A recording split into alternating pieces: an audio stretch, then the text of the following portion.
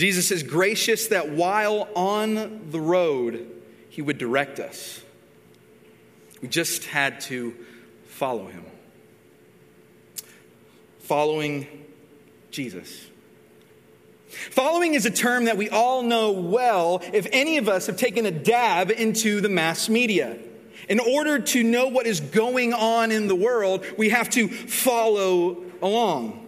Which, that alone, church, can be exhausting. The whole world, when we turn on our socials, we follow up with stories of people we are following. Following is not that hard to do in this cultural moment because everything attempts to claim our attention. Then there is that second word, Jesus. Jesus. A name, a beautiful name, a powerful name. Jesus is a word that we all know well, yet at the same time, a word that could have different meanings in our culture with different expectations. We have been journeying through a lot of different territory as a people of God, haven't we? Through COVID-19, racial unrest, how to parent well, how to grow in mental health, dehumanization across nations, destruction within nature. We have been on the road attempting to move a little further along than we did the day before. On this journey, we have used this word, Jesus. In a cultural moment where there are multiple frameworks and systems attempting to share with us who Jesus is, Jesus looks at his followers and asks the question, who do you say that I am? The answer to that question, whether we like it or not, changes everything. The answer to that question says a lot about what we believe about Jesus and what we don't believe about Jesus. Either way, our walk in that answer says a lot about our belief. Luke 9, verses 18 through 26 say these words. While he was praying in private and his disciples were with him, he asked them, who do the crowds say that I am? They answered, John the Baptist, others Elijah, still others that one of the ancient prophets have come back. But you, he asked, who do you say that I am? Peter answered, God's Messiah. But he strictly warned and instructed them to tell this to no one, saying, it is necessary that the Son of Man suffer many things and be rejected by the elders, chief priests, and scribes, be killed and be raised on the third day. Then he said to them all, if anyone wants to follow after me, let him deny himself, take up his cross daily and follow me. For whoever wants to save his life will lose it. But whoever loses his life because of me will save it. For what does it benefit someone if he gains the whole world and yet loses or forfeits himself? For whoever is ashamed of me and my words, the Son of Man will be ashamed of him when he comes in his glory and that of the Father and the holy angels. So let's walk together in this passage, church. I call this sermon On the Road with Jesus. Here's my first point. Position of Jesus. Verse 18, Jesus is praying in private. And disciples were with him. Have you noticed in Scripture that Jesus prays before a significant moment? Before a significant development? Jesus is praying before something monumental happens in the place that he is at. Prayer is a constant rhythm for Jesus. The very breath of Jesus on the road with his disciples is prayer. Critical moments like these are pressed into, they are emphasized from the posture of prayer. Check this. Even at the beginning of his ministry, Jesus prays before something significant happens. Luke 3, verses 21 through 22. When all the people were baptized, Jesus also was baptized. As he was praying, heaven opened. And the Holy Spirit descended on him in a physical appearance like a dove. A voice came from heaven, "You are my beloved Son. With you I am well pleased." As he was praying, church, heaven opened. This is the beloved Son of God. The Father is well pleased in him. So when we read Luke 9 and it says that Jesus was praying and he asked his disciples a question, this question is inspired by the beloved Son of God who pleases the Father perfectly. Therefore, we must listen to him. Not only do we listen to Jesus, but we also must pay attention to where he is going. The scripture Kat read for us in Mark's gospel said that Jesus went on with the disciples to the villages of Caesarea Philippi, and on the way he asked his disciples, "Who do the crowds say that I am?" Jesus is on the road to the villages of another town. He is on the way. What is the way in which Jesus walks? Where is the road leading him? Where is he going? It is here in this chapter that Jesus begins to journey to Jerusalem. This leads to my second point. Testimony of Jesus. Jesus asks the question, "Who do the crowds say that I am?" Gosh, what a question.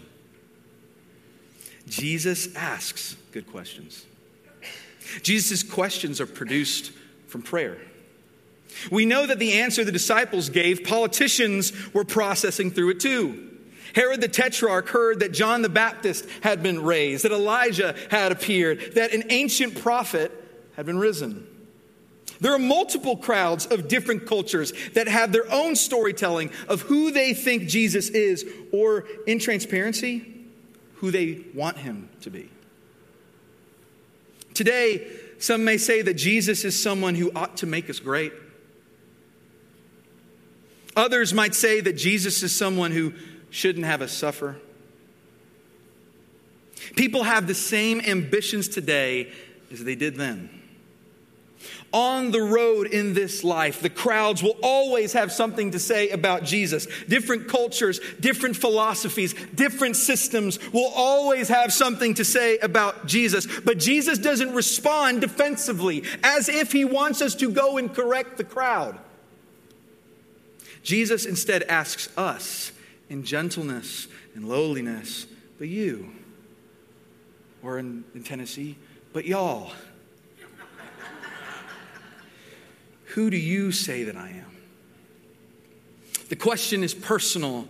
It is communal to the fellowship of believers. Who do we say that Jesus is? How interesting that Jesus asks a bunch of fishermen, tax collectors, and everyday workers such a question. He doesn't ask scholars. He doesn't ask politicians. So why does Jesus ask them? Jesus could have already known what answers they would have given. We have found in Scripture that Jesus already knows people, what's on their mind, what's on their heart, before they even say a word. So why ask this question to this people? Here's a thought. Jesus asks not for his benefit, but for our own. He asks so that we could see who he truly is.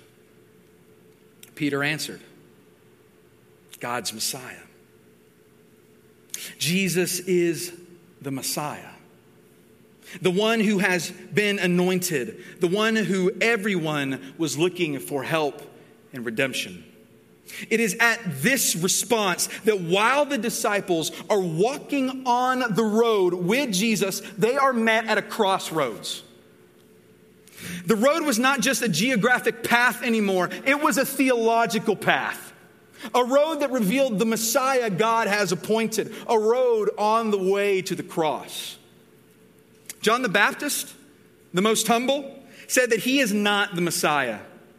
Demons are silenced because they recognize that Jesus is the Messiah.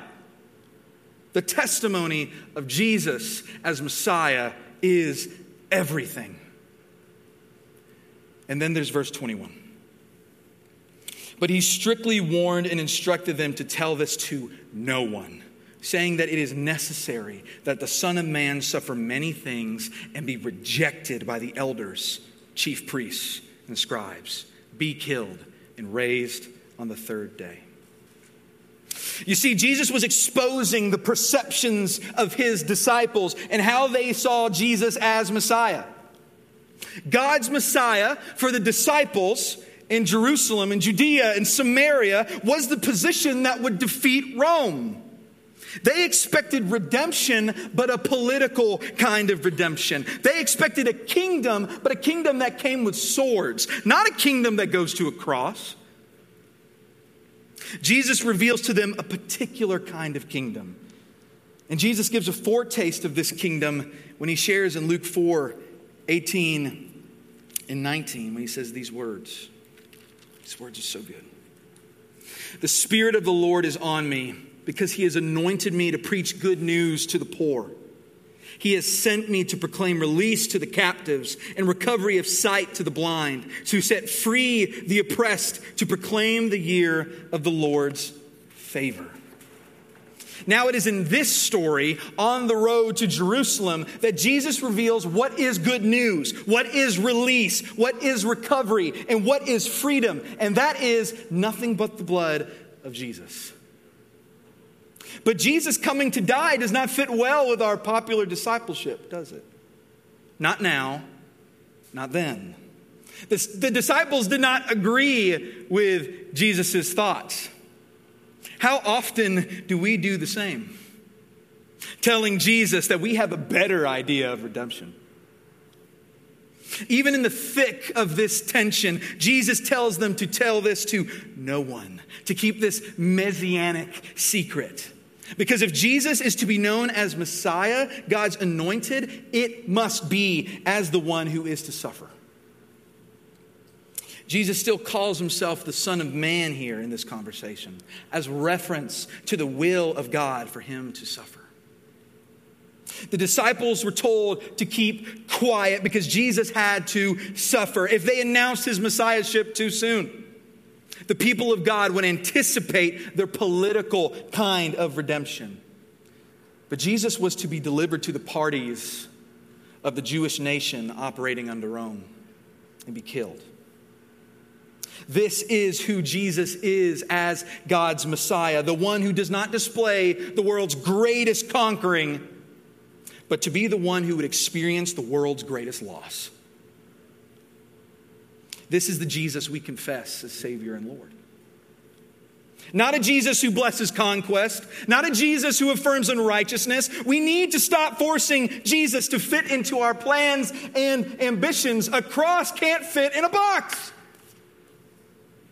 We need to stop stripping the gospel of its otherness and hope that eventually, after all that stripping, there will be something that gives us the excuse to participate in sin. No.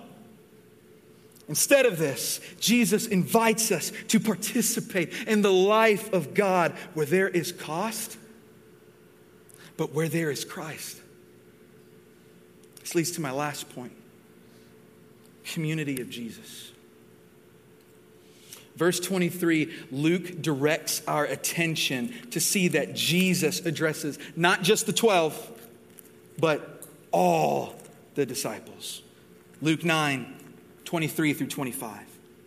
Then he said to them all, if anyone wants to follow after me, let him deny himself, take up his cross daily and follow me. For whoever wants to save his life will lose it. But whoever loses his life because of me will save it. For what does it benefit someone if he gains the whole world and yet loses or forfeits his soul? For whoever is ashamed of me, in my words, the Son of Man will be ashamed of him when he comes in his glory, and that of the Father and the holy angels. If anyone is going to come along with Jesus, they have to deny themselves, pick up their crosses daily, and follow him. Deny. We disregard ourselves. No, that does not mean that we hate ourselves or that we shouldn't care for our body, but that we don't make it our God anymore. As my dear friend Dan Spross has told me, Jesus cannot be Lord of my life if I still am. We live in a culture where it is all about us. But you already know this. We live in a culture that is so focused on our pleasures and our rights. Yet Jesus, who again is the redemption of all of the cosmos, has said to deny yourself. We can trust Jesus, friends. The same Jesus who invites us to deny is the same Jesus who says, "Come to me, all you who are weary and burdened, and I will give you rest." The self cannot give us that. To pick up a cross is the public statement that you have lost. In a polarized society, that is the last thing that we want to do. Pick up our cross. Well, Jesus, can you believe that? Can you believe that they believe that? Jesus, are you really going to give them forgiveness? Because I know what they think about. Jesus, if you only knew their heart. I've seen what they said. Church, picking up our crosses is to imitate our Messiah. The way of a Jesus disciple is to model after a crucified God. And we do this daily. And let me just say a quick thing about this word daily. I love hearing testimonies of how the Lord has brought breakthrough and redemption. But hear me. We did not just pick up our cross once or back then when we were saved. We ought to hear daily stories of breakthrough and redemption because we pick up our crosses daily, embodying our new confession. This is the confession of the church. This is the new creation confession of the Christian community, and it's this: we have been crucified with Christ. We no longer live, but Christ lives in us. The life we now live in the body, we live by faith in the Son of God who loved us and gave himself up for us. We follow Jesus. We trust the words of Jesus. And as a community, we are not ashamed, but amazed by the words of Jesus. We have to come and live in this life like his words have weight, that he will come in glory. While writing The Cost of Discipleship, Dietrich Bonhoeffer typed these words, and these words are freeing. Cheap grace is not the kind of forgiveness of sin which frees us from the toils of sin. Cheap grace is the grace we bestow on ourselves. Cheap grace is the preaching of forgiveness without requiring repentance. Baptism without church discipline. Communion without confession. Absolution without personal confession. Cheap grace is grace without discipleship. Grace without the cross. Grace without Jesus Christ living and incarnate. Costly grace is the treasure hidden in the field. For the sake of it, a man will gladly go and sell all that he has. It is the pearl of great price to buy, which the merchant will sell all his goods. It is the call of Jesus Christ at which the disciple leaves his nets and follows him. Costly grace is the gospel which must be sought again and again, the gift which must be asked for, the door at which a man must knock. Such grace, because it has called us to follow, well, it is grace because it has called us to follow Jesus Christ. This is not popular discipleship, church. This is the community of Jesus. There is a cost to follow him. And in a world where there is plus this and plus that, we must pursue holiness and we must stand firm. As the community of Jesus, we come along with him. We follow him because Jesus is the bread of life, not the crumbs of life. Jesus is the light of the world, not the candle of the world. Jesus is the door to the sheep, not the wall to the sheep. Jesus is the good shepherd, not the distracted shepherd. Jesus is the resurrection and the life, not absent whatsoever. Jesus is the way, the truth, and the life, not out to lie or manipulate. Jesus is the true vine, the one in whom we will be saved. Jesus walks, he heals the blind. He laments with the hurting. He shows us how to make peace. He exposes the toxicity of broken systems. He teaches humility. He comes into the homes of other cultures. Eventually, that road turns into a road of sorrow. And Jesus goes with his cross to die so that we would be redeemed. That is the redemption of our Messiah. Jesus lived and Jesus died for what you are going through right now. For what you are going through right now, too. You are never going to be abandoned. The resurrection occurs a few days later, and two disciples are on a road discussing and arguing about Jesus. I do that a lot too. Jesus comes near to them and begins to walk with them. Yet they did not know it was Jesus. In their conversation, they talk about how Jesus was killed and how his words have not come to pass. It is there, on the road, with the marks of his crucifixion, that Jesus says it was necessary for the Messiah to suffer and enter into glory. It is after this that these disciples broke bread with Jesus, and they recognized him for who he is, the Messiah of God. A few weeks ago, I took a trip with my master's cohort to travel to and across the American South. Such a great trip with amazing classmates and inspiring professor. We were on the road to a revival campground known as the Red River Meeting House. We were hearing stories of revival where there was no hurry, where there was no smoke, no distraction, no other gods. The campground was amazing, filled with creation, history, and awe. But if I'm being honest, it was the travel on the road that meant the most to me. I heard my professor singing hymns of praise and shedding precious tears. It was on the road that I witnessed what a man looks like who counts the cost to follow Jesus. In church, it was beautiful. What the road could teach us. Only the road has felt the feet of Jesus in a dragged cross. What the road could teach us. Only the road has felt the feet of glory, walking in resurrection. What the road, along with Jesus, could teach us.